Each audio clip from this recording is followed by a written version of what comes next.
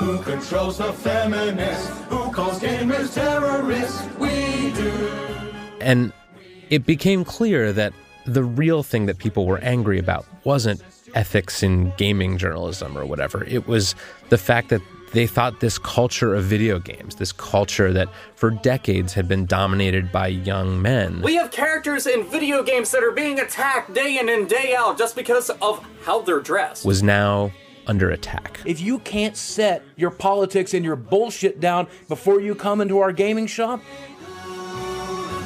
you ain't welcome there. And the threat was coming from the media. Now the media is trying to reapply these negative stereotypes to us. So long as a mediocre game contains the correct progressive political positions, it's considered groundbreaking, innovative, and progressives, these people that they called social justice warriors. The term social justice warrior does not actually mean someone who's out for social justice. The SJWs, they want equality, but I don't think that they understand what true equality is. And it wasn't just video games. Activists and feminazis are fucking ruining comic books. Feminism ruined Star Wars. Pretty soon, it spread to... Boy, oh boy, is PC culture really just... everything. Ruining our whole world. That's what Gamergate is about.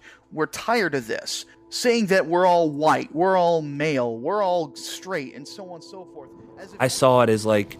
see, they're trying to take everything over. They just want to make everything politically correct. You know, all these SJWs, they're even trying to take our video games. And it was on the other side of Gamergate that this new kind of political identity emerged. And this identity, it didn't really fit into a traditional left-right, Democrat-Republican spectrum. In this identity, you could be pro-gay marriage and pro-marijuana legalization. You can even support Medicare for all. But the core belief, the central thing that animates you, is this power struggle against these dying old media gatekeepers who just want to tell people what to think and enforce this restrictive PC culture.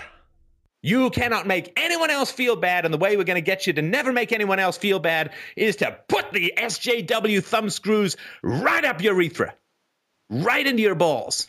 And so the Stefan Molyneux that we see in Caleb's watch history post-Gamergate, he's really come to embody this new political identity. The media will praise people who are leftist and multiculturalists and blah, blah, blah, blah, blah, and they will attack other people who aren't that way. Especially with a series of videos. This is the truth about Karl Marx. That are sort of variations on the truth about. Martin Luther King, plagiarist. About historical figures, political leaders, but more often about... This is the truth about Israel and Palestine. This is the truth about slavery. Controversial topics in the news. The truth about Michael Brown and the Ferguson riots. The truth about immigration. This is the truth. This is the truth. The truth about the movie Frozen.